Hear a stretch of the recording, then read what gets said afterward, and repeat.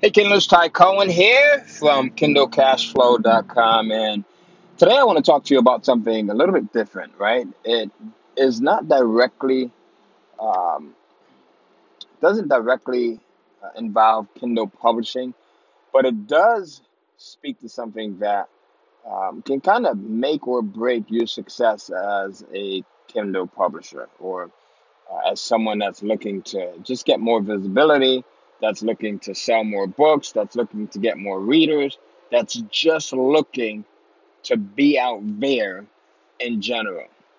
And I see that a lot of people make this one mistake, and either they're totally unaware of the fact that they're making it, and they make it repeatedly, day in and day out, day in and day out, even when they're not writing, even when they're not publishing books to Kindle. They're making this mistake day in and day out when they're talking to their family, when they're talking to uh, people at their workplace, when they're talking to their children, when they're most importantly talking to themselves. And that is something that I think, based on a few things, it could be a cultural thing. It could be the way that you've been raised. It could be your expectations for yourself. It could be just a really total limiting belief, and that is, how you feel about money, right? How do you feel about money? Because sometimes we say one thing and we really feel a totally different way. So I'll give you an example, right? So I was talking to someone that's in one of my high-end masterminds, a Kindle publishing mastermind that I have. And this individual, I'm gonna say that his name is Jerry, right? Uh, just to kind of keep his identity safe. But Jerry's telling me, he says in one conversation, Ty, I can't wait to sell a ton of books. I can't wait to reach the masses. I can't wait to make X number of dollars a month. And then just a few days later, in another conversation, he's telling me that, based off of his religion, you know, money is not something that's really important. Money is not something, and this could be anything. In Jerry's case, it just happens to be that based off of his religion and the teachings of his religion. It could be anything. Like I said, it could be based off of the way that you were brought up, right? Based off of your personal expectations, based off of things that you've experienced in your life. But for Jerry, he was saying that based off of his religion and what he believed, people who were rich were basically kind of bad people, people who kind of strided to do a little bit better than most, were kind of bad people. And these are his words, not mine, right? I'm just relaying the message and just repeating what I kind of got from him. And that it was kind of noble to be poor. And it's a total contradiction, you know? Sometimes we'll say that we want one thing, and then our belief is the total opposite. So I'm asking you today to just examine your beliefs, and I want you to take it a step further. Examine, where did you get that belief from, right? I want you to think about, what is it that you ultimately want.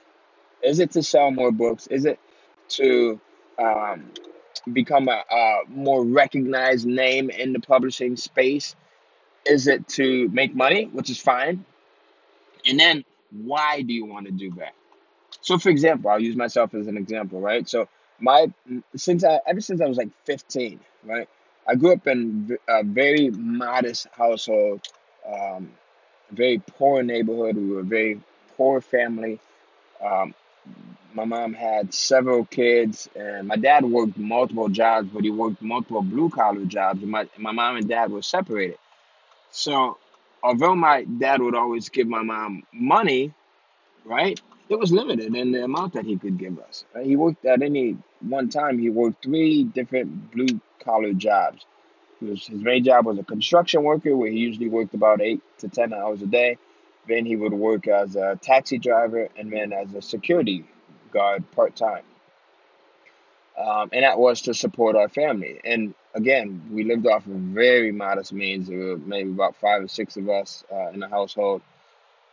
So my desire was always to make money and to have enough money when I got older to, number one, move my family out of the hood, to move my family out of the ghetto, and number two, to make sure that I was able to take my mom to different heights, meaning to expose her to things that she would not have been able to see on her own, right? To be able to take her on trips, to be able to um, have her enjoy foods and just some of the simple things that we take for granted.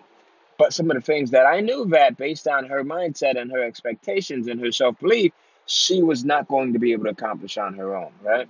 And I've been able to do that.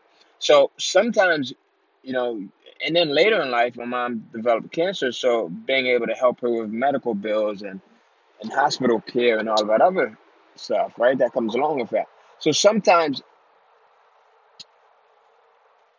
we have to look at money in a different way. We look at it from the standpoint of not just wanting it for selfish reasons, not just wanting it for material stuff that you can buy, like the houses, the cars, the jewelry, whatever it may be, trips, but also looking at it from the standpoint of who can I truly help if I have more money, right? I've been on both sides. I've been on the super poor side, and I've been on the side where I've had some money, right?